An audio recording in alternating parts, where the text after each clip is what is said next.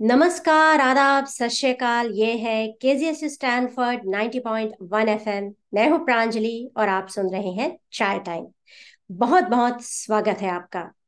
साथियों, अक्सर चाय टाइम पर हम उन्हें आमंत्रित करते हैं जो कवि होते हैं या गायक या संगीतकार या फिर कोई ऐसी शख्सियत जो दुनिया से हटकर हो, जिनमें कुछ नया कर गुजरने का जुनून होता है। लेकिन पता, आज खास बात यह है कि चाय पर हमारे साथ जो मेहमान है वो ये सब कुछ है। वो कविताएं लिखते हैं, धुनें बनाते हैं, इंस्ट्रूमेंट्स बजाते हैं, गाते हैं और साथ ही कभी गांव कभी शहर जाते हैं, जहां वो लोकल म्यूजिशियन से जुड़ते हैं और बेहद अनोखे प्रोजेक्ट्स करते हैं। तो चलिए मिलकर स्वागत करते हैं कविश सेठी जी का, जो हमसे जुड़ रहे हैं मुंबई, भारत से। नमस्ते कविश। केजीएस मैं स्टैनफोर्ड पर और चाय टाइम पर आपका बहुत बहुत स्वागत है। कैसे हैं मैं आप? मैं एकदम बढ़िया हूँ, एकदम दुरुस्त। शुक्रिया इनवाइट तो करने आपकी सवेरे सवेरे है तो ठीक है का। ना? हाँ, हाँ, सब बढ़िया है। आ जाएंगे, सब घर में आ जाएगा। ठीक है। तो कविश, बहुत बहुत धन्यवाद हमसे जुड़ने के लिए। और मैं हमारे सुनने वालों को यही बताना चाहूंगी कि आज की चाय बिना शक्कर बिना चीनी मीठी लगने वाली है। तो जुड़े हम्म। रहिए चाय टाइम से। Founded in 2013, Black Lives Matter is a global organization whose mission is simple: to eradicate white supremacy and build local power to end the violence inflicted on black communities by the state and vigilantes. By countering acts of violence, Black Lives Matter creates the opportunity for imagination and innovation and an improved quality of life for all. Want to really make a difference today? You can start with a generous donation and then learn more about the many other ways you can help. Visit blacklivesmatter.com. That's blacklivesmatter.com. साथियों, फिर से एक बार आपका स्वागत है। मैं हूं प्रांजलि और आप सुन रहे हैं KGS Stanford 90.1 FM chai time. और हम जुड़ रहे हैं कविश से, मुंबई से। और कविश के बारे में मैं आपको बता दूं, कविश सेठ एक कवि, गायक, गीतकार और आविष्कारक हैं। कविश ने नूरी नाम से अपना खुद का म्यूजिकल इंस्ट्रूमेंट बनाया है। उन्होंने आईआईटी बॉम्बे से ग्रेजुएट किया और म्यूजिक के साथ वो हमेशा से जुड़े रहे हैं। उन्होंने एक अनोखे म्यूजिक प्रोजेक्ट जुबान की संकल्पना की, जिसका उद्देश्य भारत के विभिन्न कोनों से स्वतंत्र संगीत कलाकारों के बीच सहयोग के लिए मंच तैयार करना है। Zubaan is a music project that aims to create platforms for collaboration between independent music artists from different corners of India. इसके उड़ीसा, वाराणसी, देवरिया, कौसानी, खेतड़ी, नागपुर, वर्धा, गढ़चिरौली, मुंबई, कोलकाता में चैप्टर शुरू हो गए हैं, जहां लगभग 30 कलाकार अपने अपने स्तर पर सहयोग और प्रदर्शन कर रहे हैं। तो कविश, ये तो सारी चीजें हुई आपके बारे में और यही सब हम आज आपसे जानने वाले हैं। लेकिन सबसे पहले मैं ये कहना चाहूंगी कि कविश नाम ही इतना प्यारा है। हम गणेश जी को कविश कहते हैं ना? तो जी। ऐसा करते हैं कि एक कविता से ही शुरुआत करते हैं। और जी। मैं ही कर दूं, मैं आपकी एक कविता पढ़ दूं। जी, पढ़िए। चलेगा। मेरे अल्फाज ने लिहाज करना छोड़ दिया है। मेरे अल्फाज ने लिहाज करना छोड़ दिया है। वो रात के साए में लिखे नहीं, दिन दहाड़े बोले जाते हैं। वो रात के साए में लिखे नहीं, दिन दहाड़े बोले जाते हैं। मेरे जज्बात ने लिहाज करना छोड़ दिया है। मेरे जज्बात ने लिहाज करना छोड़ दिया है। वो अब कागज तक कैद नहीं, आवाज से आबाद हो जाते हैं। क्या हम्म। बात है कविश! आवाज से आबाद हो जाते हैं। हम्म। तो आप शब्दों को हमेशा से ही आवाज देते आए हैं, लेकिन आज तो बहुत ही खास मौका है क्योंकि परसों ही आपका एक गाना रिलीज हुआ है, जी। राइट? तो जी। सबसे पहले हम उस गाने के बारे में आपसे सुनना चाहेंगे और फिर हम उस गाने को भी सुनेंगे। तो सबसे जी। पहले हमें उस गाने के बारे में बताइए। सबसे पहले उस गाने के बारे में, उससे भी पहले, कवीश का अर्थ कवियों का ईश्वर होता है। हाँ। हाँ, और एक चीज़ है नाम को लेकर जो मुझे बहुत सुंदर लगती है। वो हम्म। ये है कि नाम आपका बेस्ट फ्रेंड होता है, सबसे अच्छा दोस्त होता है। वो बिल्कुल। ज़िंदगी भर आपके साथ रहता है। आपको लोग उसी के नाम उसी से पुकारते हैं। तो नाम की संगत बहुत प्रभावित करती है, ये मुझे लगता था। और इसीलिए शायद मुझे इस विश्वास था कि मैं लिखूंगा। मैं लिख नहीं पाता था कभी। हम्म। स्कूल कॉलेज में निबंध विबंध के जब एग्ज़ाम्स आते थे तो 3 आउट ऑफ 10, 4 आउट ऑफ 10 आते थे। अच्छा। पर मुझे यकीन था कि मैं लिखूँगा, हम्म। और जब मैंने इस पे ध्यान दिया जी। तो फिर एकदम से फूटी चीज़ें। और जहाँ तक बात है इस गाने की, ये हाँ। भी लिखना भी शुरू मेरा कॉलेज में ही हुआ था, लगभग दूसरे तीसरे साल में। और उससे पहले, और हम लिखते भी इंग्लिश में ही थे पहले, क्योंकि हमें बचपन से कौन से लैंग्वेज से एक्सपोज किया जाता है सबसे ज़्यादा, जैसे स्कूल कॉलेजेस में कौन से ज्ञान को से आपको एक्सपोज किया जाता है, वो है मोस्टली मॉडर्न या वेस्टर्न। तो वो बिल्कुल। सारा इंटेलिजेंस इंग्लिश में रिकॉर्ड किया गया है ना। हम्म। तो आप इंग्लिश प्रेफर करते हैं, आप मतलब इंग्लिश में पढ़ते रहते हैं, लेकिन वो जो आपकी लैंग्वेज है हम्म। वो काफ़ी टेक्स्ट बुक लैंग्वेज होती है, ये सब होती है, क्योंकि आप अपने जज्बात हिंदी में जी रहे हैं, लेकिन आप ज़माने के साथ इंग्लिश में चल रहे हैं। तो हम्म। ऐसा कुछ स्कूल कॉलेज में एक अलग ही फिरनी चल रही होती है। बिल्कुल। और क्योंकि इंग्लिश में ही आप एग्ज़ाम्स लिखते हैं, सब कुछ लिखते हैं, तो इंग्लिश बिकेम द लैंग्वेज लिखने की। जी। ये ज़रूर, और मुझे लगता था कि इंग्लिश में ही सब कुछ हो रहा है, सब हिंदी में तो हाँ। पता नहीं, अपने घर दोस्ती जी ली जाती है, बस इतना समझ थी मेरी। जी। और कॉलेज में जब जाके मैं प्रेमचंद और धर्मवीर भारती को पढ़ा, मैंने पहले तो नॉवेल्स भी पढ़ते थे हम, मैं बहुत पढ़ाकू लड़का था। हाँ। तो जब प्रेमचंद धर्मवीर भारती पढ़ा तो मुझे लगा, अरे यार, भारत में ही कितने होशियार लोग हैं। मुझे तो लगा था कि भारत में सब ऐसे ही हैं, मतलब पता नहीं अजीब ही प्रकार के लोग हैं, हमें प्रगतिशील ऐसे होना है लगे हम। कुछ। अच्छा। हाँ, मुझे लगता था कि प्रगतिशील होना है अभी तो हमको, क्योंकि हाँ। हम ही है, हमारे पेरेंट्स इतने समझदार हैं कि वो उन्होंने हमें ऐसे अच्छे स्कूल में डाला, फिर हम अच्छे कॉलेज में आए। हमें एक अलग ही आपको गुरूर होता है। जी। अ, पता नहीं, आप गुरूर नहीं कहेंगे, लेकिन आपको ऐसी गुमा होता है कि आप आगे हैं। हाँ। हाँ। और जब मैंने इनको पढ़ा तो फिर लगा कि भाई एक मिनट, यहाँ तो सब बिगड़ रहा है मामला, यहाँ से ये क्या हो रहा है। और हाँ। फिर हाल ही में लगभग 4-5 महीने पहले एक बड़ी सुंदर चीज़ मुझे समझ में आई।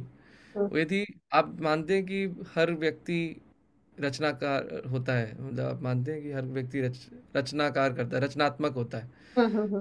कौन सी चीज़ है जो हर व्यक्ति बचपन से लेकर मृत्यु तक रच रहा होता है? ऐसी कौन सी चीज़ होगी? वो उसकी समझ होती है।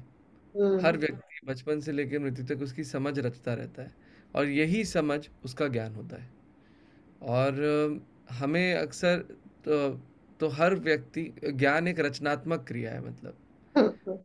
हर व्यक्ति ज्ञान को रच रहा है बचपन से लेकर मृत्यु तक अपनी ज़िंदगी को जीने का। हाँ। तो ये कैसी बात होती है कि मेरा ज्ञान ज्ञान है, तेरा ज्ञान ज्ञान नहीं है, कि सिर्फ स्कूल कॉलेज में ही ज्ञान मिलेगा, बाकी जगह ज्ञान नहीं मिलेगा, ये कैसी बात हो गई, है हाँ। ना। तो हम मुझे ना ये जो मैं गाना अभी जिसके जिक्र किया आपने, जो भी रिलीज हुआ, वो हाँ। सिर्फ जुबान का गाना नहीं है।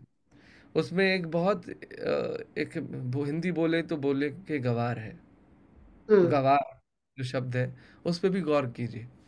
तो ये पूरे भारत की व्यथा ही अभी ऐसी हो गई है कि हम स्कूल कॉलेज में जब पढ़ते हैं, हाँ। तो हमें जब पढ़ के ग्रेजुएट हो जाते हैं, हाँ। हम बिल्कुल भी भारत के ज्ञान, जो ज्ञान यहाँ पे अर्जित हुआ है, उससे आप बिल्कुल परिचित नहीं रहते। आप भारत में एक पराये व्यक्ति बनकर जीते हैं, और भारत एक पराया देश हो जाता है कि भारत में क्या हो रहा है। मेरे भी कॉलेज में, मैं हाँ। जब लैब में पढ़ रहा था, हमें रिसर्च करना था, तो मेरे काका नागपुर से, उन्होंने बोला कि कविश, मेरा संतरे का खेत लगता है यहाँ पे, कुछ दिक्कतें हो रही, तुम रिसर्च कर सकते हो। हमारे गाइड ने बोला, नहीं नहीं, हमें अमेरिका में एक ड्रग है ऑल्ट्राटेमिन, एंटी कैंसर ड्रग, उसके पाथवे को रिसर्च करना है। जब आपके सब्जेक्ट्स ऑफ रिसर्च फॉरेन हो, आपके प्रोसेस ऑफ रिसर्च फॉरेन हो, तो आप कैसे एक्सपेक्ट कर सकते हैं कोई इनोवेशन होगा यहाँ पे, और लोकल सब्जेक्ट्स कैसे प्रगति होगी? प्रगति तो भीतर से होती है ना। तो हाँ। प्रगति की दिशा पश्चिम ही क्यों? प्रगतिशील होना एक नकली क्यों, जो आजकल आपको दिख रहा है? तो आजकल एक स्कूल कॉलेज से निकलते हुए एक कॉम निकल गई है, जो देसी फिरंग बोलता हूँ मैं उनको, क्योंकि ये लोग जान नहीं पाए हैं भारत क्या है। हाँ। पर उनकी शिकायत नहीं है, हम सब उसका हिस्सा हैं। तो ये व्यवस्था की बात है, क्योंकि कोई व्यवस्था नहीं है जो आपको भारत से जोड़े। तो ये क्या करते हैं बाहर के, हम क्या करते हैं कि हम बाहर के तरीकों को जानते हैं, उन्हीं तरीकों से भारत के सॉल्यूशंस सब्जेक्ट पे रिसर्च करना है, सॉल्यूशंस निकालते हैं। तो हम क्या करते हैं, हम मार्केट खोल देते हैं उनका। अब वही आके अपना, क्योंकि हम वही सॉल्यूशंस देखते हैं, उनके नज़रिए से देख रहे होते हैं, उनके नज़रिए से हर चीज़ सॉल्व कर रहे होते हैं, अपना नज़रिया नहीं बनाया हमारा। तो लेकिन मैं जानता हूँ कि नकल करते करते अकल आती है, और अब हमें अकल आने लगी है। और इसीलिए मुझे लगता है कि अब वो जो भाव है जुड़ने का भारत से, ये हम्म बहुत बढ़ चढ़ के आ रहा है। मतलब लोग किसी ना किसी तरीके से निजी स्तर पे, किसी ना किसी तरीके से मतलब हलचल मची हुई है, कुछ कर रहे हैं इस चीज़ को लेकर। तो ये गाना जो मैंने लिखा था, ये हम्म लिखा था 2000, ये समझ मुझे बाद में बनी। अक्सर क्या होता है, गाना और ये सब चीज़ें पहले आती हैं क्योंकि भाव से आती हैं, हम्म भाव पहले आता है, समझ बाद में आती है। तो अक्सर हम्म समझदार का जो मुझे लगता है दर्जा है वो थोड़ा नीचे होना चाहिए, और हम्म, भावुकता का ज़्यादा ऊपर होना चाहिए, क्योंकि भाव से ही दुनिया चल रही है। बिल्कुल। अक्सर लोग बोलते हैं इमोशनल फूल्स हैं, लेकिन इमोशनल इंटेलिजेंस होता है, हम्म रैशनल फूल्स हो सकते हैं। लेकिन खैर, तो ये 2016-15 में लिखा था, जब मैंने मेरा एलुमनाई का बुक लॉन्च था। तो वो भी सिलिकॉन वैली एंटरप्रेन्योर हैं। उस वक्त बहुत ज़्यादा स्टार्टअप बूम कर गया था, हम्म ओला, हाउसिंग, ये सब चालू हो गया था, पैसा ऐसा बाहर का बह रहा था। तो हम्म उनका उनकी बुक मैंने मुझे बहुत अच्छी लगी थी, मैंने पढ़ी थी। हम्म तो द गोल्डन टैप करके थी। तो मैंने उनके जो बुक लॉन्च था तो वहाँ पे गया था मैं, और उनके Q&A सेशन, जब ये साउथ बॉम्बे में था इनका बुक लॉन्च। तो हम्म, क्रॉसवर्ड करके यहाँ पे एक शॉप है, हाँ हाँ। बुक वाली। तो वहाँ पे गया था, तो द वहाँ गोल्डन। आई कुड, जी, द गोल्डन टैप, यस, वो बहुत अच्छी बुक्स पे थी। वो बता रहे थे, चेता रहे थे कि अभी जो हो रहा है भारत में, हम्म एक सेलिब्रेट करने की चीज़ नहीं है इतनी ज़्यादा, क्योंकि हम्म ये एक बबल है, ये बबल है जो बर्स्ट होने वाला है। This is only a way, हम वो से स्टार्टअप्स खोल रहे हैं, बिचौलिए स्टार्टअप्स खोल रहे हैं, यानी कि हम ऐसे स्टार्टअप्स खोल रहे हैं जो बाहर की कंपनी से एक्वायर कर लेंगी। आप उनके लिए ग्राउंड वर्क इस्टेब्लिश कर रहे हो और कुछ नहीं। हम्म तो द और ये गोल्डन टैप क्यों बह रही है, दैट वाज हिज पॉइंट। तो मतलब कि द लोकल इनोवेशंस जब होंगे तब जाके India actually startups startup world बनेगी, इनोवेटिव स्पेस बनेगी, ऐसा उनका कहना था। और मैं बिल्कुल इससे वास्ता रखता हूँ। हम्म तो अब जब मैं वहाँ पहुँचा तो I could see a lot of my seniors, batchmates, hmm corporate जनता थी पूरी। हम्म और मेरा शुरू हो गया था सफ़र ज़ुबान का, कि मैं भीतर भारत जा जाके हम्म अपने गाने बजा रहा था और कलाकारों से मिल रहा था। हम्म और मैं जब पहुंचा वहाँ पे, तो सब लोग जब Q&A सेशन शुरू हुआ, तो मुझसे पहले किसी ने हिंदी में सवाल कर लिया। अब हिंदी में क्या सवाल कर लिया, सब लोग पीछे मुड़ के देखे, कौन है हिंदी में बात कर रहा है। और मेरी हिचक बढ़ गई वहाँ से, हम्म मुझे लगा मुझे भी सवाल पूछना था। हम्म पर अब मैं बताऊं कि मैं, क्योंकि आईआईटी के जो जो कि 2011 2012 13 की बात है। अब हम्म मैंने एक 1.5 साल एक पॉलिटिकल पार्टी, आम आदमी पार्टी जो थी, उसमें भी इन्वॉल्व था। तो मैं अब लोगों से जाके बात करता था, लोगों से बात करते करते मेरी ज़बान भी लोगों की ज़बान हो गई, हम्म और वो बिल्कुल हिंदी हो गई, बिल्कुल हिंदुस्तानी हो गई। मतलब वही है, तो जहाँ जाता था वहाँ की होने लग जाती थी, वो शब्द जीने लग जाता था। हम्म क्योंकि शब्द में अगर जज्बात होते हैं ना, तो आप जज्बात शब्दों के माध्यम से जीने लग जाते हैं। तो मैं शब्द जीने लगा, उनसे नाता बनने लगा। अब मैं हिंदी में बोलने लगा, और बहुत बढ़ चढ़ के बोलने लगा, लिखने लगा, सब कुछ करने लगा। तो अब हम्म मेरी ज़बान हिंदी हो गई थी अंग्रेज़ी से। तो मेरा अब मैं जब इधर पहुंचा, तो मेरी भी ज़बान हिंदी में थी, मुझे भी हिंदी में सवाल करना था। हम्म और लेकिन मुझे दिखा कि यहाँ पे अजीब सा माहौल है, तो मैं निकल गया, मेरी चेक बढ़ गई, मैं ट्रेन में वापस निकल गया। मैं हैरान था कि ये सब मेरे बैचमेट थे यार, ये हम्म सीनियर्स, इनको सब तो देखा मैंने कैसे हाल में, और ये कैसा हो गया परिवर्तन। आप देखते हैं कि 4th ईयर ऑफ इंजीनियरिंग में हम्म बच्चे बहुत चेंज हो जाते हैं, एकदम डिक्शनरी उठा लेंगे, इंग्लिश के शब्द रटेंगे, क्योंकि प्लेसमेंट इंटरव्यू, मॉक इंटरव्यूज करेंगे। मुझे इतना अजीब लगता था वो, मुझे लगता था ये यार, ये नहीं करना है मुझे। मतलब मैं ज़िंदगी में बढ़ना चाहता हूँ, मैं ये नकल करते करते अपना जहन में वज़न नहीं बढ़ाना चाहता। तो मुझे ये चीज़ और अजीब लगी थी वहाँ पे, एकदम से उसने बहुत ही गंदा रूप ले लिया था मेरे जहन में, बाकियों को नहीं लगा होगा। तो मैं निकल गया फिर वहाँ से और ट्रेन में बैठा, गुस्से और शर्म में मैं पूरे वक्त सफ़र में रहा, क्योंकि लोकल ट्रेन में मुझे लगा कि मुझे पूछना चाहिए था, सवाल करना चाहिए था। तो मैंने अपने आप को सज़ा देने के लिए 3 स्टॉप पहले उतर गया मैं, और मुझे लगा कि अब मैं घर पैदल चलूँगा यहाँ स्टेशन से। तो मैं 5 किलोमीटर पैदल चलते चलते मैंने गाना बनाया। तो ऐसी है कि न जाने कब से अंग्रेज़ी भूत सवार है, हिंदी बोले तो बोले के गवार है। तो ये कि तो मतलब वही ज़ुबान से आज भी देखो तो ये गुलाम है, फिर भी घूमे बने राजा सरेआम है। और जताते ऐसे अंग्रेज़ी कोई सुनार है, काम आए तो भैया बस लोहार है। तो ऐसे ऐसे करके वो गाना आगे बढ़। न जाने कब से अंग्रेजी भूत सवार है, न जाने कब से अंग्रेजी भूत सवार है। हिंदी बोले तो बोले के गवार है, हाँ हिंदी बोले तो बोले के गवार है। न जाने कब से अंग्रेजी भूत सवार है, न जाने कब से अंग्रेजी भूत सवार है। हिंदी बोले तो बोले के गवार है, हाँ हिंदी बोले तो बोले के गवार है।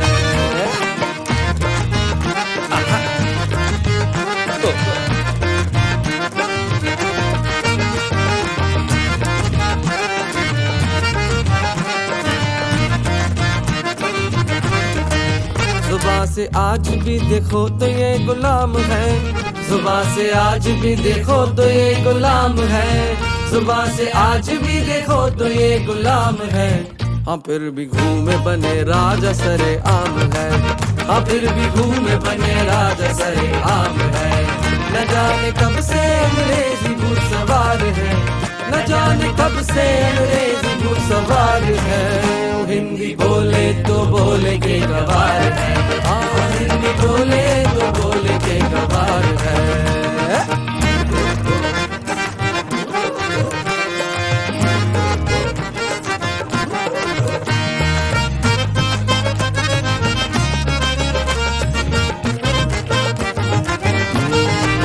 जताते ऐसे अंग्रेजी कोई सुनार है, जताते ऐसे अंग्रेजी कोई सुनार है, जताते ऐसे अंग्रेजी कोई सुनार है। ओ काम आए तो भैया बस लोहार है, हाँ काम आए तो भैया बस लोहार है। न जाने कब से अंग्रेजी भूत सवार, न जाने कब से अंग्रेजी भूत सवार है। हिंदी बोले तो बोले के गवार है, हाँ हिंदी बोले तो बोले के गवार है।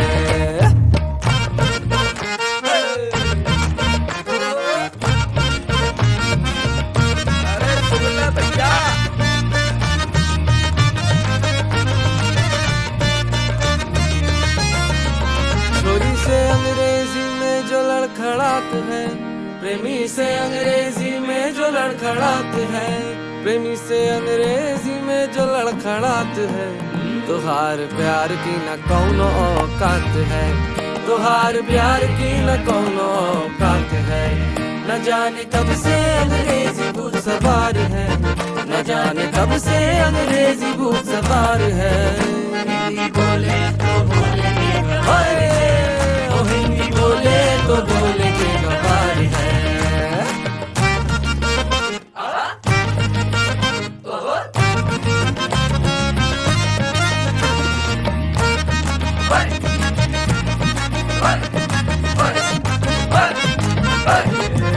फुआरा आंगन में बिलायती लगात है, फुआरा आंगन में बिलायती लगात है, फुआरा आंगन में बिलायती लगात है।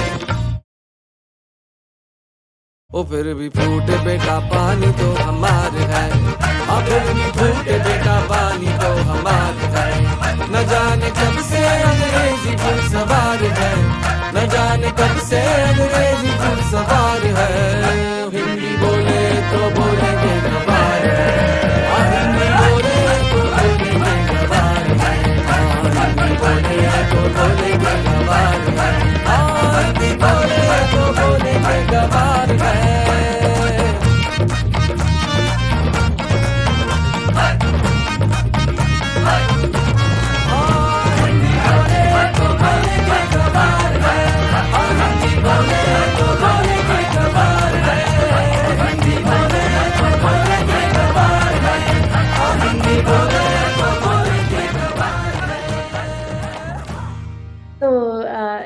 इस गाने के बाद तो मैं देख रही हूँ कि काफी मतलब रिस्पॉन्सेज अच्छे आ रहे हैं, लोग बड़े कमेंट्स कर रहे हैं उस पे यूट्यूब पर, और मैं ये लिंक डालूंगी जरूर हमारे ब्लॉग पर। तो कैसा लग रहा है आपको, सुन रहे हैं लोग, बातें कर रहे हैं उसके बारे में आपसे? मैं इतना मैं इतना नहीं। प्रेम के आदी नहीं हूँ। मुझे अच्छा अच्छा। मुझे लगभग इंस्टाग्राम में 400 लोगों ने टैग कर दिया है अभी एक दिन में ही। और मज़े की बात यह है कि मेरे दोस्त लोग ही या लोग गाड़ी में चला रहे हैं कैब में बैठ के, तो हाँ ड्राइवर भैया को बड़ा मज़ा आ रहा है। बोल रहे हम अपने दोस्तों को भेजेंगे, सब्सक्राइब बताइए, लिंक बताइए, अभी शेयर करते हैं। और गांव में बैठे लोग सुन रहे हैं। मेरा उद्देश्य इस गाने को लेके यही है कि ये भीतर भारत तक पहुंचे। मतलब कॉर्पोरेट जनता अलग खुश, मतलब अलग ही मजे ले रहे हैं। इवन अगर आप पॉलिटिकल स्पेक्ट्रम में देखें तो हम्म, राइट विंग वाले अलग एंजॉय कर रहे हैं, कांग्रेस वाले अलग, लेफ्ट हाँ वाले अलग। वो तो ये सबका ही गीत है। मुझे हाँ ये जब 2016 में बनाया था, तो मैं जब गाना शुरू किया था मैंने, तो मुझे यही बताया जा रहा था कि बोलता भैया ये गाना नहीं, अब ये मुहावरा हो गया हमारे लिए। हम जहाँ भी जाते हैं, अगर हमें हमारे साथ ऐसा भेदभाव हो रहा हो तो हमें सुना देते हैं और माहौल ठीक कर देते हैं।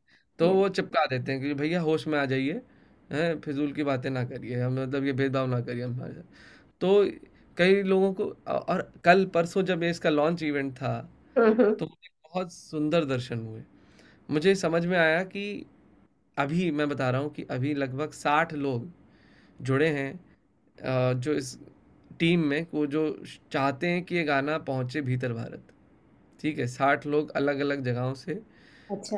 ये मुझे लग रहा है मैं अलग से स्टार्टअप चला रहा हूँ अब। मतलब कि क्योंकि वो इतने, और ये मेरे लिए नहीं जुड़े हैं, मतलब हाँ, मेरे लिए जुड़े होंगे, पर वो गाने के लिए ज़्यादा जुड़े हैं। वो चाहते हैं कि ये चीज़ बदले। हाँ यानी मुझे कई लोग गांव से जुड़े हैं, तो वो मुझे यही कह रहे थे कि भैया, मतलब कल मेरी बात हो रही थी, वो भावुक होके रो दिया था। वो बोला हाँ था कि हम चाहते हैं कि ये गाना एकदम एक भारत की चेतना बदल दे। मतलब हम जो, एक बहुत बड़ी दूरी है जो हाँ महसूस होती है। मतलब अक्सर क्या है कि शहर के लोग जो हैं वो एक अलग सा व्यवहार करते हैं भारत के लोगों के साथ। मतलब अब ये भारत के लोग नहीं कहना चाहिए, पर बोलते हैं कि अगर मुझे अंग्रेजी नहीं आती तो मेरा अस्तित्व तो कुछ नहीं है। हाँ हाँ मेरे रस्म, मेरे संस्कृति, मेरा कुछ जो हम जो हम जिससे हम परिचित हुए उसकी उसका कोई वजूद नहीं है। तो अपने ही देश में पराया होने का एहसास कितना खलता है।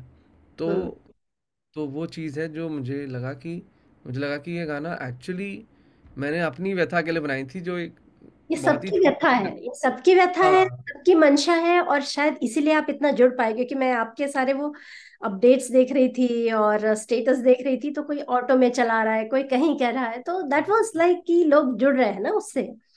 और हम्म, इसी पे से मुझे बहुत आपकी एक कविता भी है, वो मुझे बहुत अच्छी लगती है, वो जो है ना ना ऐसी है ना वैसी है, मेरी जुबान देसी है। हाँ, देखिए, हाँ। वो भी इसी तर्ज पे है। उसे वो सुना दीजिए हम हमको हाँ, आप। वो एक्चुअली मैंने मुझे ज़ुबान सीखने का बहुत शौक है शौक आपको? है। हाँ, तो माफ़ कीजिएगा, थोड़ा सा भावुक हो गया हूँ मैं, उसकी बात सुन के मुझे बहुत। तो मुझे हमेशा लगता है कि मेरे जो सुनने वाले हैं ना, वो भी इस सेंटिमेंट से बहुत वास्ता रखते हैं, तो आप जब ये गाना वो सुनेंगे या आपकी कविता, तो सबको बहुत अच्छा लगेगा। तो आप ही से सुनते हैं वो वाली कविता एक बार। मैं तो ये कविता ना, ये हम्म, खिचड़ी कविता है। मतलब ये, मतलब ऐसी कविता है कि ये मैं खिचड़ी कविता बोल के, मतलब ये मैं मैं ना, मतलब कविता का एक रूप नहीं देता। मतलब जैसे कि ये कविता है, वो कविता है, ये बहुत ही 3-4 कविताओं में से निकली हुई, मतलब एक लेखन में से 3-4 कविता निकली, और एक कविता का भाग दूसरी कविता, ऐसी मिली जुली कविता है ये। तो मैं बताता हूँ क्यों। तो हाँ, जैसे मैंने एक लिखी थी कविता, मेरा देश मेरे लोग। हम्म, तो उसमें था कि मेरे भीतर कई लोग रहते हैं, जितने भी रहते हैं सब अपने रहते हैं। मेरा देश मेरे लोगों से आबाद है, मैं अपने देश से बना हूँ। अब देश मतलब होता है कि मेरे लोग, मेरी ज़मीन। तो अब ये जब लिखा था, तो मेरे देश में मगर अब कई देशवासी आते हैं, क्योंकि रूसी हम्म। आते हैं, है ना। तो जी, मेरा देश सिर्फ ये देश नहीं, मेरा देश मेरा जहान ए जहन है। तो मेरा जहन का जो जहां है वो मेरा देश है, मेरे रिश्तों से मेरा देश बना है। तो अब दुनिया के माहौल में मेरा देश बड़ा हुआ है। अब ये मैं भारत के लेके चलता हूँ और अपने जहन को भी लेके चलता हूँ कि दुनिया के माहौल में मेरा देश बड़ा हुआ है, ज़माने में ढला है, ज़माने के साथ चला है, दुनिया के काम आते आते अब होशियार भी हो गया है, पूछने लगा है प्रगति की दिशा पश्चिम ही क्यों, प्रगतिशील होना एक नकल ही क्यों। तो मेरा देश अब अपने दिल की करना चाहता है, मेरा देश अब खुद को समझना चाहता है। शहर शहर गांव की ओर बढ़ रहे हैं, गांव गांव शहर की तरफ चल रहे हैं। ये रास्ते, ये सफ़र मेरे देश को खुद से मिला रहे हैं। ये रास्ते, ये सफ़र मुझे भी अब खुद से मिला रहे हैं। तो ये मैंने अपनी व्यथा और देश की व्यथा पे रखा था। इसी से पैरेलली मैंने ये चीज़ लिखी थी कि मेरी ज़बान देसी है। एक मिनट तो क्योंकि देसी यानी देश जो आपको अपने लोगों से जोड़े। तो क्योंकि मेरी ज़बान मुझे मेरे लोगों से जोड़ती है, तो मेरी ज़बान देसी है। तो मेरी ज़बान ना अंग्रेज़ी है, ना हिंदी है, ना रूसी है, ना फ़ारसी है। मेरी ज़बान देसी है, लोगों सी है, लोगों की है, मेरी और मेरे देश की है। मिली जुली मिलावट है, प्रेम की लिखावट है, देसी है, नई सी है, निरंतर बनती रहती है। मेरी ज़बान देसी है, न ऐसी है न वैसी है। मेरी ज़बान देसी है, मुझे मेरे लोगों से जोड़ती है। मेरा देश मेरे लोगों से बना है, तो मेरी ज़बान देसी है। तो ये बहुत ज़रूरी था मेरे लिए लिखना, क्योंकि इस गीत के बाद भी लोगों को लगा कि नहीं मैं एंटी इंग्लिश हूँ या मैं प्रो हिंदी हूँ। वो है ही नहीं बात। बात इसकी हो ही नहीं। मैं अलग अलग भाषाएं मैं पढ़ लेता हूँ, भारत की भी, तो मुझे इतने ज़्यादा इतना फ़र्क भी नहीं दिखता। और मुझे लगता है कि जैसे काफ़ी लोग पोइट्री सीखते हैं तो बहुत पढ़ते हैं और शब्द सीखते हैं। मुझे ऐसा था कि मुझे ज़रूरी नहीं है कि मैं डिक्शनरी उठा के शब्दों को सीखूं। शब्द मुझे कभी कभार इंसान जैसे भी लगते हैं। जैसे किसी शब्द से आप मिल लेते हो, जी लेते हो, किसी शब्द से आप अपरिचित रहते हो। तो अगर आप अपरिचित भी हो किसी शब्द के साथ, तो उसमें शर्म किस बात की। नहीं हुआ हमारा अभी तक मिलना, आज मिल लिए तो ठीक है। तो मतलब वो काव्य जगत में काफ़ी लोगों को ये जो शुरू कर रहे होते हैं उनको लगता है कि मुझे शब्द पता होने चाहिए, भारी भारी शब्द पता होने चाहिए। ऐसा नहीं लगता। मुझे लगता है कि शब्दों में से वज़न नहीं लानी चाहिए अपनी काव्य मतलब कविताओं में। आपकी बात में वज़न होना चाहिए जो शब्द को वज़न दे। सबसे तो माध्यम तो है ना, भावना आपकी जो है वो सबसे ज्यादा मायने रखती है। और जब आप बिल्कुल। कविता पढ़ रहे थे तो आपने कहा भाषा की, जुबान की ही बात नहीं है, आप कह रहे थे गांव की बात है, लोगों से जुड़ने की बात है। और उसमें कुछ पंक्तियां भी है ना कि गांव से शहर की ओर, शहर से गांव की ओर। तो हाँ, आपका जो प्रोजेक्ट था, जुबान नाम ही है उस प्रोजेक्ट का ना, जो आपको जो सब जगह जहां जहां आप गए उन लोगों से आप जुड़े, उनके संगीत से जुड़े, उनकी भाषा से जुड़े। तो उस जुबान के बारे में, उस प्रोजेक्ट के बारे में हमें बताइए। हाँ, तो ये शुरू हुआ था लगभग जब मैं कॉलेज से ग्रेजुएट होने वाला था। हम्म। और मैं जब पॉलिटिकल पार्टी से वापस आया था, हम्म। तो वो छोड़ के तो पॉलिटिकल पार्टी में ये था कि मुझे ये समझ में आ गया था। जैसे कॉलेज में मुझे प्रोफेशनलिज्म को लेके वो काफ़ी ख्याल आते थे कि व्हाट इज़ प्रोफेशनलिज्म। मैं हम्म। किसी के काम आऊँ, लेकिन वो कौन है, किसके काम आ रहा हूँ। मैं कोई भी काम करूँगा तो मैं किसके काम आऊँगा। मैं हम्म। जानता हूँ कि मैं कहाँ रहता हूँ, मैं किसके काम आ रहा हूँ। क्या मैं ऑफिस में बैठूंगा नंबर क्रंचिंग करूँगा और पता नहीं किसके काम आऊँगा। तो वो इंटेंजिबिलिटी नहीं चाहिए मुझे। मुझे थोड़ा देखना है, I want a sense of मतलब कि मैं किसके काम आ रहा हूँ। तो ये व्यथा ज़रूर थी जब, लेकिन मैं गया पार्टी में। हम्म। तो ग्राउंड वर्क बहुत होता है ना वहाँ। तो मतलब आप पॉलिटिकल पार्टी में हर कोई इंपॉर्टेंट होता है, आप हर किसी से मिलते हो, एवरी वन मैटर्स। तो एक चीज़ जानी कि हम मेरा शहर जो था वो कितना बड़ा था कि मेरा घर, दफ्तर या स्कूल या कॉलेज जो भी है, दोस्तों के घर, कुछ अड्डे, इतना ही बड़ा मेरा घर है। तो मेरा देश सॉरी मेरा शहर है। हम्म। पर मेरा शहर, ये शहर जहाँ मैं रहता हूँ वो मेरे शहर से तो बहुत बड़ा है। हम्म। उसी तरह भारत मेरे भारत से बहुत बड़ा है। तो इस जगह जहाँ मैं रहता हूँ वहाँ तो मैं बिल्कुल कुछ जानता ही नहीं हूँ, मैं तो पराया हूँ एकदम। तो जब मैं ये ग्राउंड वर्क किया तो मैंने जाना कि भाई कौन कौन लोग रह रहे हैं।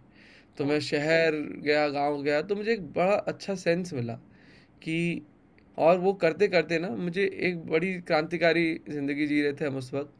तो मुझे एक चीज़ समझ में आई कि मैं इस देश में या इस दुनिया में कुछ भी कर सकता हूँ।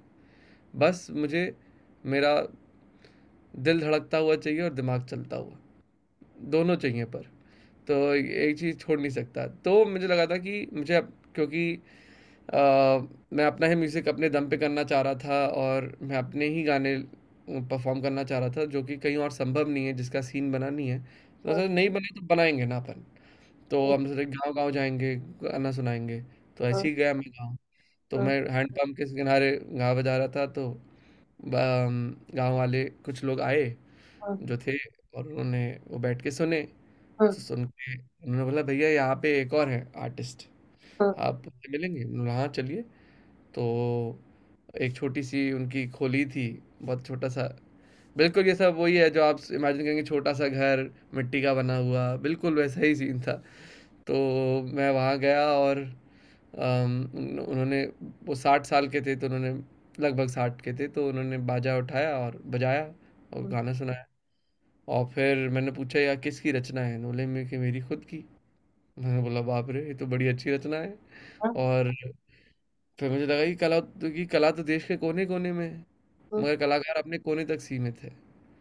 तो यही हाल है इंडिपेंडेंट आर्टिस्ट का, कि वो एक लोकल आर्टिस्ट हैं। हाँ, हाँ, उनका, हम एक मोहल्ले के आर्टिस्ट हैं, हमारा मोहल्ला छोटा हो सकता है। हम्म, तो हमें क्या करना है कि हम, आपका एक मोहल्ला है, मेरा एक मोहल्ला है, मैं आपके मोहल्ले में हूँ, आप मेरे मोहल्ले में हो। तो हाँ, अगर हम ऐसे चला लें तो हम मोहल्ला बड़ा कर सकते हैं, सीन बड़ा कर सकते हैं। तो ये कोशिश थी ज़ुबान की, कि क्षेत्रीय कलाकारों हाँ, से मिला जाए, उनके साथ कोलैबोरेट किया जाए, उनको अपने माहौल में बुलाया जाए, मोहल्ले में, हम उनके मोहल्ले में जाएं, ऐसे सीन बड़ा करें। तो वो हमने किया। लगभग मैंने आइडेंटिफाई किया था ऐसे 18 म्यूज़िकल सीन्स हैं इंडिया में, हाँ, जिसमें से 9-10 म्यूज़िकल सीन्स हमने अभी तक छुए हैं। और मैं बोलूँगा छुए हैं, और स्पर्श हुआ है, कुछ जगह उतरे भी हैं। हाँ, और बहुत बड़ी, बहुत बड़ा सीन है भारत का। तो वो करते करते मालूम चला कि कैसे होगा यहाँ पे संगीत। अभी तो बहुत कुछ होना बाकी है, बहुत कुछ। अभी जिसको हम जैसे मैं आपको एक, मैं जैसे गाँव गाँव जाता था तो लोग बोलते थे कि अरे कविश तो कुछ फोक जैसा कर रहा है। तो हाँ, मुझे सबसे बहुत आपत्ति होती थी। अभी भी मैंने ये गाना अपलोड किया स्पॉटिफाई पे, तो वहाँ जॉनरा में मुझे मेरी रिप्रेजेंटेशन ही नहीं मिली कि एक और कौन सा जॉनरा है। हमें हाँ, क्या फोक दिया गया। तो मुझे फोक वर्ड से आपत्ति है। वो यूं क्यों? भैया आप गिटार उठाएं तो आप ब्लूज जैज बोलेंगे, हम हारमोनियम बजाए तो हम फोक हो गए। हम हम आप शहर में गा बजा रहे हैं तो इंडी हैं, हम गांव में गाए बजाए तो हम फोक हो गए। क्या सारे जॉनरा का जन्म अमेरिका में हुआ था? हाँ, तो मतलब भारत में कोई जॉनरा नहीं है। जॉनरा है क्या? तो एक बलिया के एक पत्रकार हैं, उन्होंने बहुत अच्छी बात कही थी। हाँ, उन्होंने कहा था कि गीत तो कलाकार गाता है, हाँ, लोग जब साथ आते संगीत हो जाता है। बहुत बढ़िया, ये संगीत क्या, ये यही संगीत जॉनरा है, कि लोग कैसे साथ आ रहे हैं। तो कजरी अलग तरीके से सुनी जाती है, ठुमरी अलग तरीके से सुनी जाती है, गज़ल की अलग जगह है, कव्वाली की अलग, लोक डायरों की अलग, गरबा की अलग, बाउल की अलग। तो इन सब की अपनी अपनी जगह है, ये इन सब का अपना अपना महत्व है। आप अगर इन सबको बोल देंगे फोक है, हाँ, कैसा लगेगा? लगेगा कि आपकी पहचान मिटा दी। अगर बम्बई में रहने वाले हर किसी व्यक्ति का नाम बम्बई वाला रख दें तो हाँ, कैसा लगेगा? या तो ये किसने? ये तो बात हुई, ये तो मुझे समझा, लेकिन मैं ये पूछना चाह रही थी कि आपने मतलब कैसे किया कि आप किसी गांव में जाते थे, वहां के लोगों से जुड़ते थे, फिर आप लोग मिलकर संगीत तैयार करते थे? जी। तो हम लोग क्या करते थे कि, बड़ी इंटरेस्टिंग चीज़ है हम्म, कि म्यूज़िक म्यूजिशियंस को जोड़ता है। तो मैं, आप ढूंढने चले तो आपको शायद ना मिले, हाँ, हाँ, लेकिन क्या है कि जब मैं म्यूज़िक मतलब सुना देता था कुछ, तो मुझे लोग ही बोलते थे, भैया यहाँ पे एक और कलाकार है, यहाँ से भी मिलते हैं। तो ऐसे में मिला हूँ। तो मैं अपने म्यूज़िक के बदौलत म्यूजिशियन से मिला हूँ। हम्म। तो मुझे लगता है कि मैंने अपने म्यूज़िक से अभी बहुत ज़्यादा साथ कमाया है। हम्म। तो बहुत ज़्यादा अच्छे म्यूजिशियंस का साथ कमाया है। हम्म। बहुत कुछ सीखने मिला। हर कोलैबोरेशन इंजीनियर नहीं करी जा सकती कि इसको बुला लो, इसको बुला लो, इन दोनों को बिठा दो। तो ये तो मैंने कॉलेज में एक्सपीरियंस कर लिया था कि band are not four best musicians playing together, they are hmm. Four best friends playing together. मतलब अच्छा संबंध बने, तो उन्हीं कलाकारों के साथ संबंध भी बनता था जिनके साथ विचार मिलते थे। और अब हमें एक ही दर्शन थे, कुछ आदर्श भी हमारे एक जैसे थे। हम्म। तो उनके साथ बैठ के अपन कुछ नया गाना बनाते थे। तो कभी उनकी जगह, और परफॉर्मेंसेस भी अलग भतेरी जगहों पे हुई है, जैसे कभी खेत में हो गई, कभी नुक्कड़ में हो गई। हमने बोला कि यार, मेरी अभिव्यक्ति का मंच मैं खुद हूँ, मैं क्यों ढूंढूं कोई मंच। बिल्कुल। तो फिर हमने सोचा कि भाई हम तो सुनाना चाहते हैं, हम सुनाएंगे। तो अभी भी हम सुना दीजिए कुछ कविश। इतनी सारी बातें हो रही तो सुनने का मन कर रहा है। तो कुछ भी सुना दीजिए जो आपके दिल में इस समय आ रहा है। इतनी सारी जगहों पे आप गए, इतने लोगों से मिले, इतना संगीत, आप संगीत ही जीते हैं। क्या सुनाएंगे आप? मैं तो नूरी भाई सुनाने वाला था कुछ। अच्छा, आप नूरी चलेगा? के सुना रहे हैं, बिल्कुल। और उसके बाद फिर हमारे सुनने वालों को और मुझको आप नूरी के बारे में भी बताइए। तो पहले सुन लेते हैं आपसे। तो क्योंकि हम जगहों की बात कर रहे हैं, हाँ। तो मैं मैंने बनारस में मेरा एक बहुत अच्छा मित्र है, राघवेंद्र। अच्छा। मोहन वीणा बजाता है। तो अ, उससे मैंने बहुत कुछ सीखा। उसके गुरुजी से के साथ भी बहुत सीखा। हम्म। और अक्सर हम सुबह जाते थे गणेश घाट बनारस में रियाज करने। हम्म। हम्म। तो तो गणेश घाट में गणेश मंदिर है, वहाँ पे रियाज करते थे। तो वो मुझे इतनी छू गई वो बात। मतलब वो इतना अच्छा एक्सपीरियंस था कि मैं जब बम्बई आया था तो मैंने गाना बनाया था। सुना।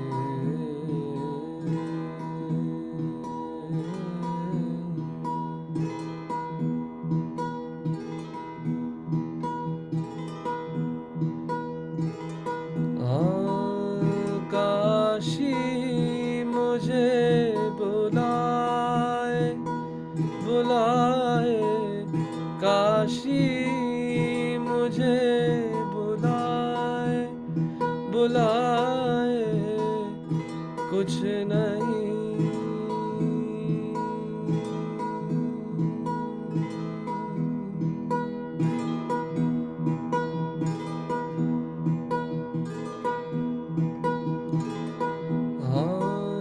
कुछ नहीं भाए,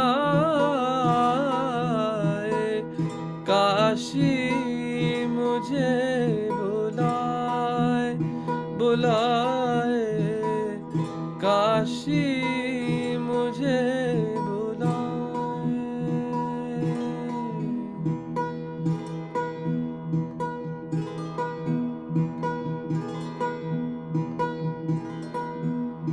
सुबह घाट पे जो स्वर लगाए,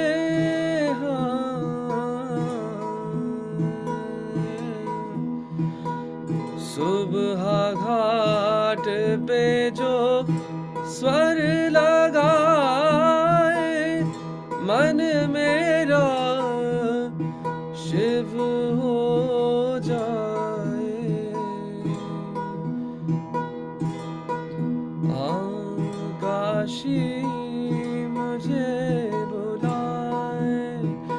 बुलाए, काशी मुझे बुलाए।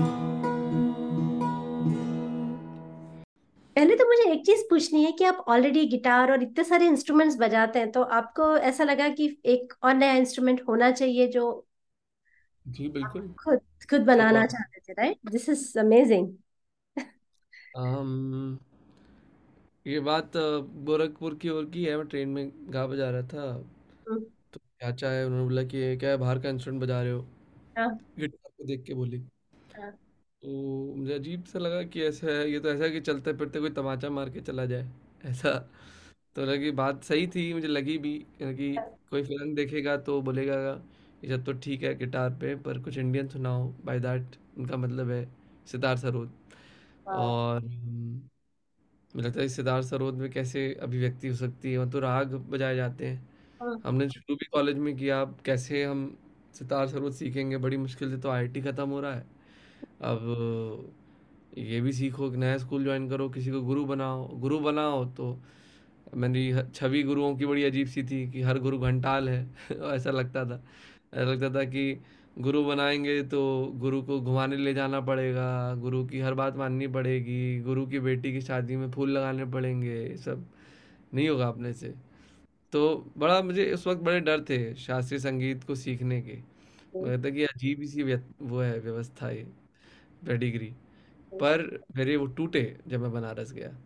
और खैर मैं सोचने लगा था कि क्या मैं अपना इंस्ट्रूमेंट बना सकता हूँ जिसकी आवाज़ भारतीय हो और उसमें कॉर्ड्स भी प्ले कर सको।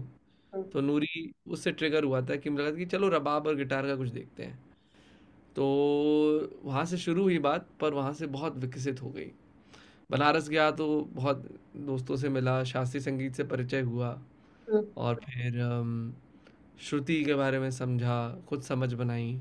बहुत ही बेसिक फंडामेंटल क्वेश्चन थे जिनके जवाब मुझे नहीं मिल रहे थे अच्छे से, तो मैंने उनकी समझ बनाई। तो वो भी बहुत शानदार रहा। और फिर मैं इज़राइल गया था, तो वहाँ तुर्की कलाकारों से मिला। तो उनसे मैंने अरबी मकामत सिस्टम सुना। तो मैं चाह रहा था कि नूरी ऐसा हो जिसमें सब कुछ बच सके, क्योंकि मैं कोलैबोरेशंस कर रहा था ना। तो गिटार पे आप हिंदुस्तानी नहीं बजा सकते, सरोद पे आप कॉर्ड्स नहीं बजा सकते। तो ये हो रहा था कि बैठ ही नहीं पा रहे हैं, मिल रहे हैं लेकिन साथ नहीं बैठ पा रहे हैं म्यूज़िक, मतलब इंस्ट्रूमेंट्स। इंडिया में तो ऐसा कन्फ्यूजन है, वेस्टर्न है, इंडियन है, सब कुछ। तो क्या करें? और मुझे फ्यूजन म्यूज़िक अक्सर कन्फ्यूजन म्यूज़िक लगता है, मतलब क्योंकि उसमें लड़ाई चल रही होती है, एक ना एक कोई ना किसी चीज़ पे हावी होता है। जैसे गिटार और सरोद अगर बैठ जाए तो सरोद खा जाएगा गिटार को, अगर बैंड पे आप सरोद को बिठा दो तो बैंड खा जाता है सरोद को, मतलब उसकी एक बाय शेयर एम्पलीफिकेशन ये है। तो वो बैठ नहीं पाते। वो इसलिए नहीं बैठते क्योंकि भारत में जो स्वर बजते हैं वो अलग स्वर हैं। वो अगर आप मैथमेटिकली देखें तो अम, जब से इंग्लिश वेस्टर्न ने टेम्पर्ड स्केल शुरू किया यूज़ करना पोस्ट बाक, दिस वाज फॉर कंपोजर्स। तो ताकि वो कंपोज सिम्फनी के लिए करते थे कंपोजर्स, तो ताकि वो एक साथ ही सारे स्वर बजा सकें, तो उनके लिए टेम्पर्ड स्केल यूज़ किया जिसमें स्वरों का रिश्ता 2:1/12 से है। तो which is an irrational number, and मतलब वो हार्मोनिक रिलेशनशिप नहीं है स्वरों का। तो it's a very it's not harmonic, मतलब the notes that are played on guitar and piano are not harmonic, they seem harmonic. जबकि भारत में वो रैशनल रिलेशनशिप है, फ्रैक्शनल रिलेशनशिप है स्वरों का। तो they are harmonic in nature, तभी भारतीय स्वर ज़्यादा मजबूत नज़र आते हैं। और अम, अरबी में अलग है। तो मैं आपको थोड़ा सा, और ये जैसे सितार में भी फ्रेट्स होते हैं, पर वो मूवेबल फ्रेट्स होते हैं, तो आप श्रुति बजा सकते हैं, गिटार में नहीं होते वो से। लेकिन क्या है कि सितार में आप मींड ले सकते हैं, तो मतलब वो खींचते हैं आप तान को तो मींड आ जाती है। इसको मैंने फ्रेटलेस इसलिए रखा ताकि मैं चाह रहा था कि इसमें वोकलाइजेशन हो सके। फ्रेट्स जैसे ही आ जाते हैं तो वोकलाइजेशन बंद हो जाता है इंस्ट्रूमेंट का। तभी हमारे भारत में वीणा, इसीलिए वीणा बोली जाती है क्योंकि वो वाणी से बहुत सिमिलर है, कि उसमें आप गा सकते हैं, इंस्ट्रूमेंट्स भारत के गाते हैं। खैर, तो जैसे इसमें हमें बताया कि इसमें अलग अलग अंग बज सकते हैं, तो जैसे रबाब अंग बज सकता है।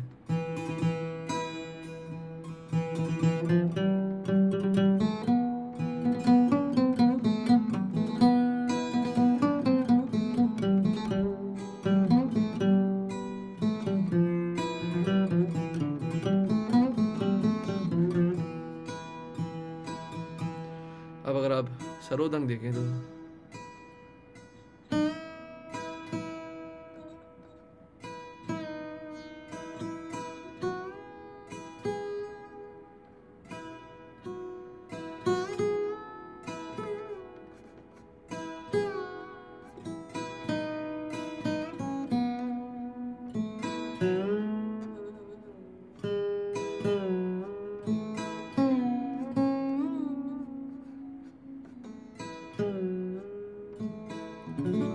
जैसे आप गिटार कॉर्ड बजा सकते हैं।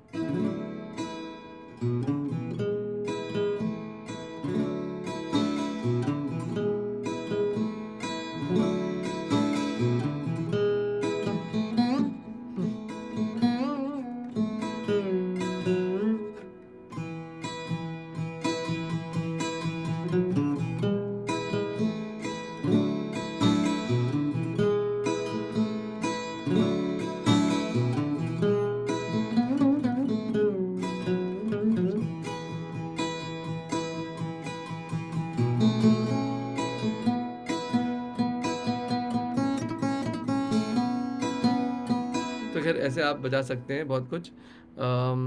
आप कॉर्ड्स बजा सकते हैं, मीन बजा सकते हैं, रबाबंग बजा सकते हैं। अब मैं दिखाना चाहता मकामत जो अरबी स्केल है वो कैसे बजा सकते हैं। तो ये है, जैसे हमारा सा है ये कोमल रे, शुद्ध रे। अब इनके बीच के होते हैं।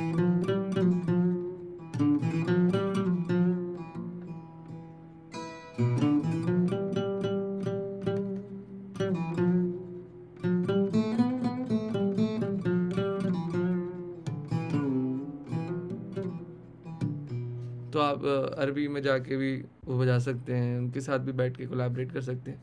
और ये नूरी मैंने खुद बनाई है, तो इसको मैं चाह रहा था कि मतलब मेरे प्रोफेसर हैं आईआईटी में, बोल रहा था कि तुम्हें एक नूरी तो खुद बनानी पड़ेगी, क्योंकि मैं ल्यूथियस के साथ बैठता था तो उनको बोलता था ये कर सकते हैं वो कर सकते हैं, तो बोलते थे कि नहीं ये नहीं कर सकते वो नहीं कर सकते, क्योंकि एक्सपेरिमेंटेशन की बहुत लिमिट्स थी। हाँ। तो फिर ये वाली मैंने नागपुर में जाके वुड वर्किंग सीखी। और तो जैसे इसमें क्या है कि ये 3 आसनों में बजती है, ऐसे ऐसे तो बजती है, हाँ। ऐसे लिटा के भी बजती है। तो जैसे मैंने अभी बजाया था, तो इसमें जो तरफ के तारे मैंने खोल दिए ताकि आप उनको हार्प की तरह भी यूज़ कर सकें और गा सकें। तो बहुत अच्छा गाने के लिए हो जाता है। और फिर आप इसको ऐसे भी कर सकते हैं, जैसे आपने देखा होगा कभी पंथी कलाकारों को। हाँ, तो बिल्कुल। लेकिन इसमें जब आप कान इधर रखते हैं तो हाँ। इसको मैं आनंद आसन बोलता हूँ, तो आपको गजब का एहसास होता है। ये तो सिर्फ पर्सनल फीलिंग के लिए।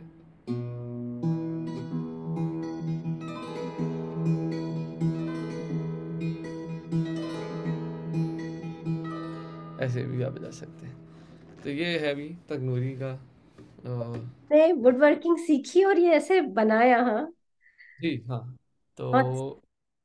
ये जैसे इसका पीछे का आप देखें ऐसा है, तो हाँ, हाँ।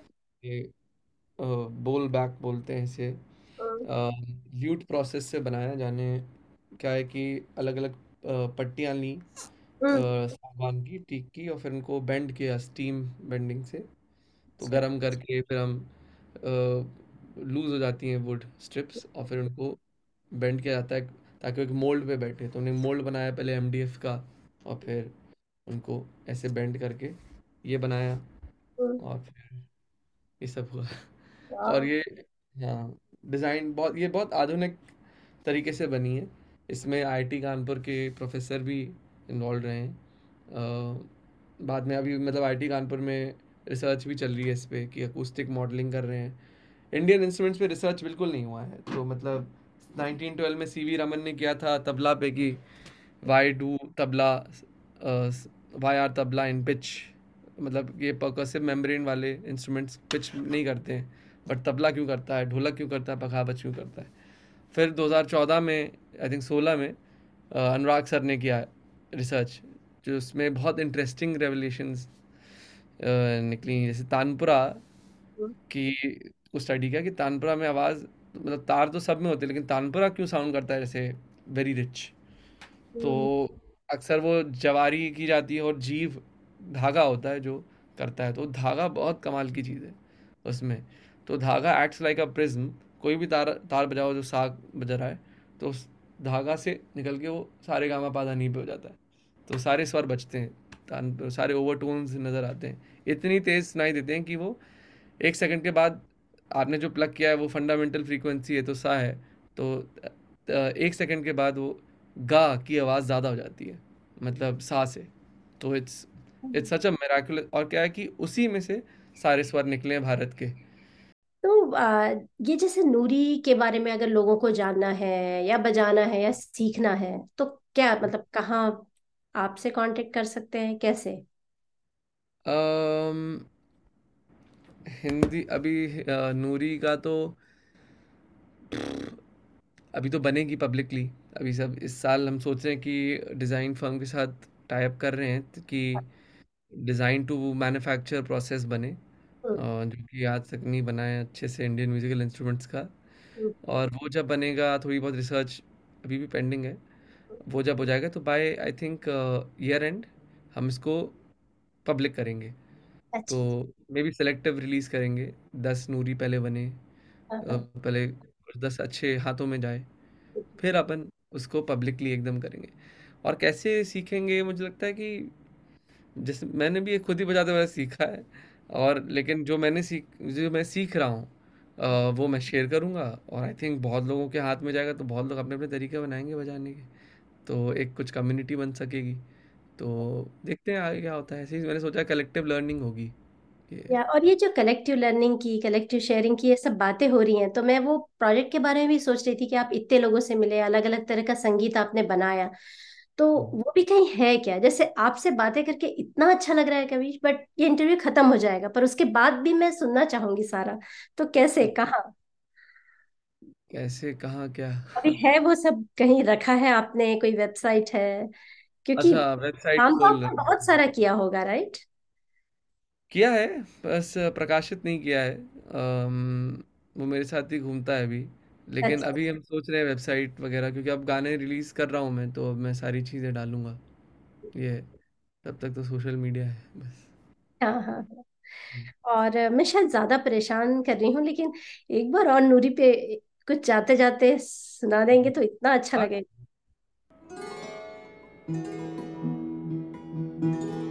तो मैं पहले ऐसे बजाऊंगा फिर डोरी बजा दूंगा। इस गाने का नाम है इश्क, प्रेम, मोहब्बत।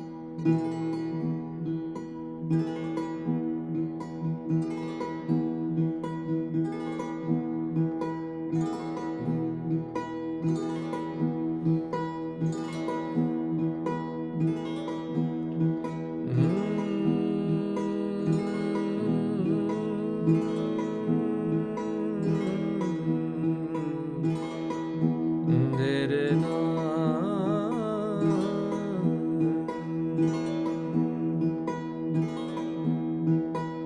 बड़ी पुरानी फितरत है मोहब्बत की,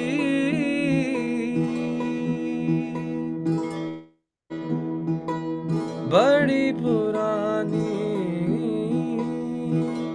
फितरत है मोहब्बत की,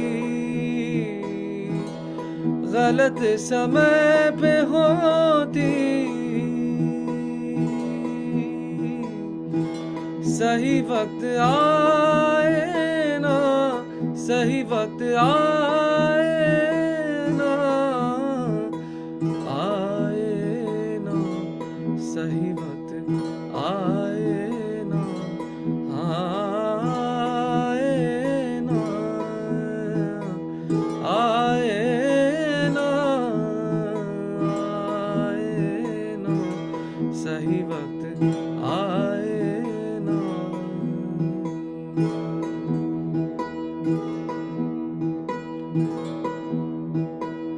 क्या मजाल है अक्ल की इश्क के सामने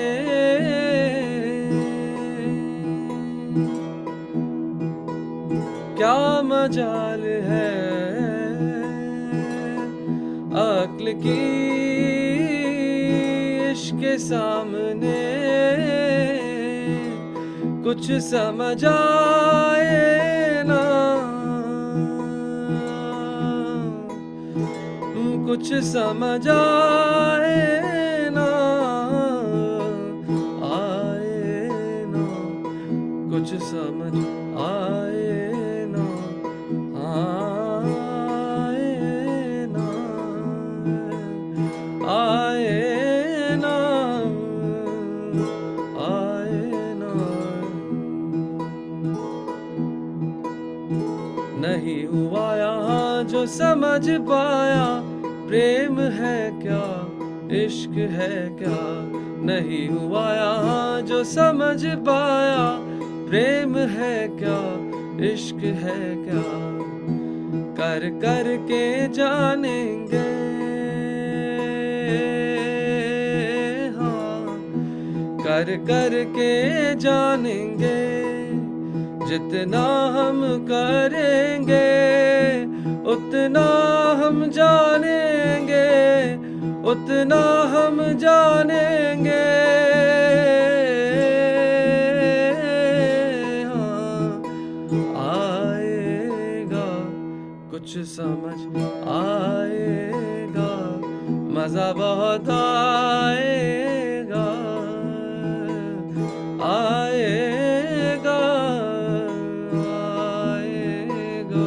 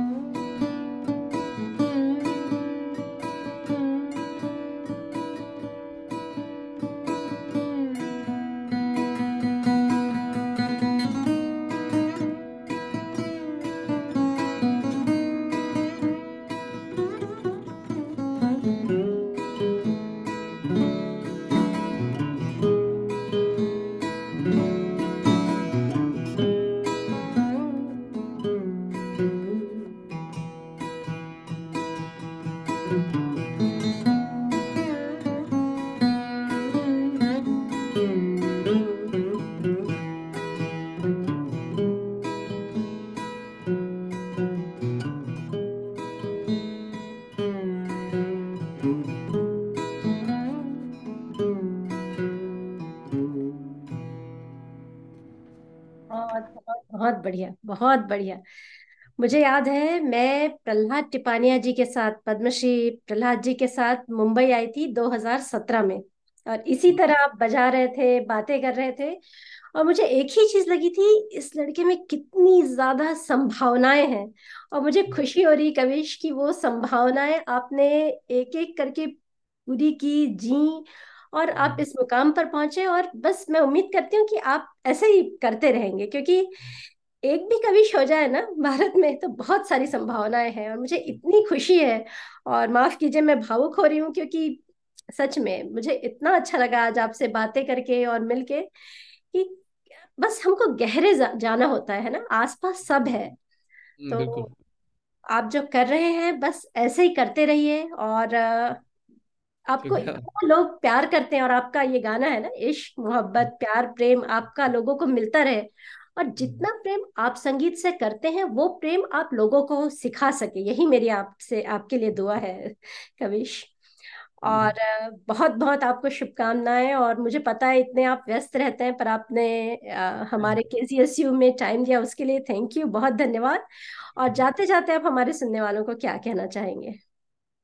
क्या कहना चाहेंगे जी। कि किसी ख्याल को कभी ख्वाब ना होने दो। और अक्सर कि सबसे पहला इंस्ट्रूमेंट हमारा किसी का भी या उसके हालात होते हैं। तो हम्म। हम अपनी हालात में ही कुछ रचते हैं, हम्म। हालात से ही हालात को ही बदलते हैं। अपनी आरज़ू को हम कहाँ जीते, अपने हालात में जीते हैं। तो हम अक्सर कोसते हैं कि भाई मेरे हालात ऐसे नहीं हैं जैसे मेरे आदर्श के थे, तभी मैं शायद नहीं कर पा रहा हूँ। लेकिन अगर आप कुछ भी कर सकते हैं इस दुनिया में, और आप जो भी जहाँ भी करेंगे वो आपके हालात में है। तो अपने हालात को ना कोसिए, हालात को अपना साधन बनाइए, जी। और आप साधक बनिए। उसके साथ अपनी आरज़ू को वहाँ जिएँगे तो एक गज़ब की रचना करेंगे आप अपने हालात को बदल कर। तो ये मैं मुझे लगता है ये सबसे बड़ी लर्निंग रही है मेरी, इसीलिए मैं शेयर करना चाह रहा था। आप चाहें कविता शेयर सुनाने के लिए तो मैं कविता भी सुना सकता हूँ अगर। एक तो हो ही जाए कविता। ठीक। तो जैसे था, हम्म। ठीक है यार ये सुनाते हैं आपको। हम्म। तो हम्म। ये है छू के दौड़ वाली चीज़ है। हम्म। मैंने अक्सर जो गिग्स में परफॉर्म करते जाता था तो बहुत अच्छे अच्छे लोग मिलते हैं ऐसे ही, लेकिन जाना पड़ जाता है। तो मैंने उस पे जाने पे मैंने ये लिखा था कि मैं इन महफ़िलों में कई लोगों से मिलता हूँ। जी। पहले उनके भीतर के श्रोता से, फिर उनके भीतर के कलाकार से। हमारा दिए जलाने का काम हो जैसे, हमारी महफ़िल कोई दिवाली है जैसे। एक बात से न जाने कितनी बातें निकल आ जाती हैं। हमारी शामें अक्सर रात तक जलती जाती हैं। पर अफ़सोस कि हाथ मिलाया ही होता है कि साथ छोड़ने की बारी आ जाती है। ये छू के दौड़ महफ़िलें सिर्फ़ छू के दौड़ से ही रिश्ते बना पाती है। दुःख होता है मगर कुछ तो है जो मुझे कहता है, हम एक मुलाकात के साथी थोड़ी हैं। हम बस किसी एक शाम के साथी थोड़ी हैं। अब दूरियां ज़माने में पहले जैसी थोड़ी हैं। हम सब अपनी दौड़ बेशक दौड़ते जाएंगे, मगर ज़रूर फिर किसी मोड़ पे देर सवेर फिर मिल जाएंगे। बहुत बढ़िया, बहुत बढ़िया। और कविश, मैं भी यही कहूंगी कि हम एक मुलाकात के साथी थोड़ी हैं, हम बस किसी एक शाम के साथी थोड़ी हैं, फिर किसी सही। शाम आपसे यूं ही मिलते हैं।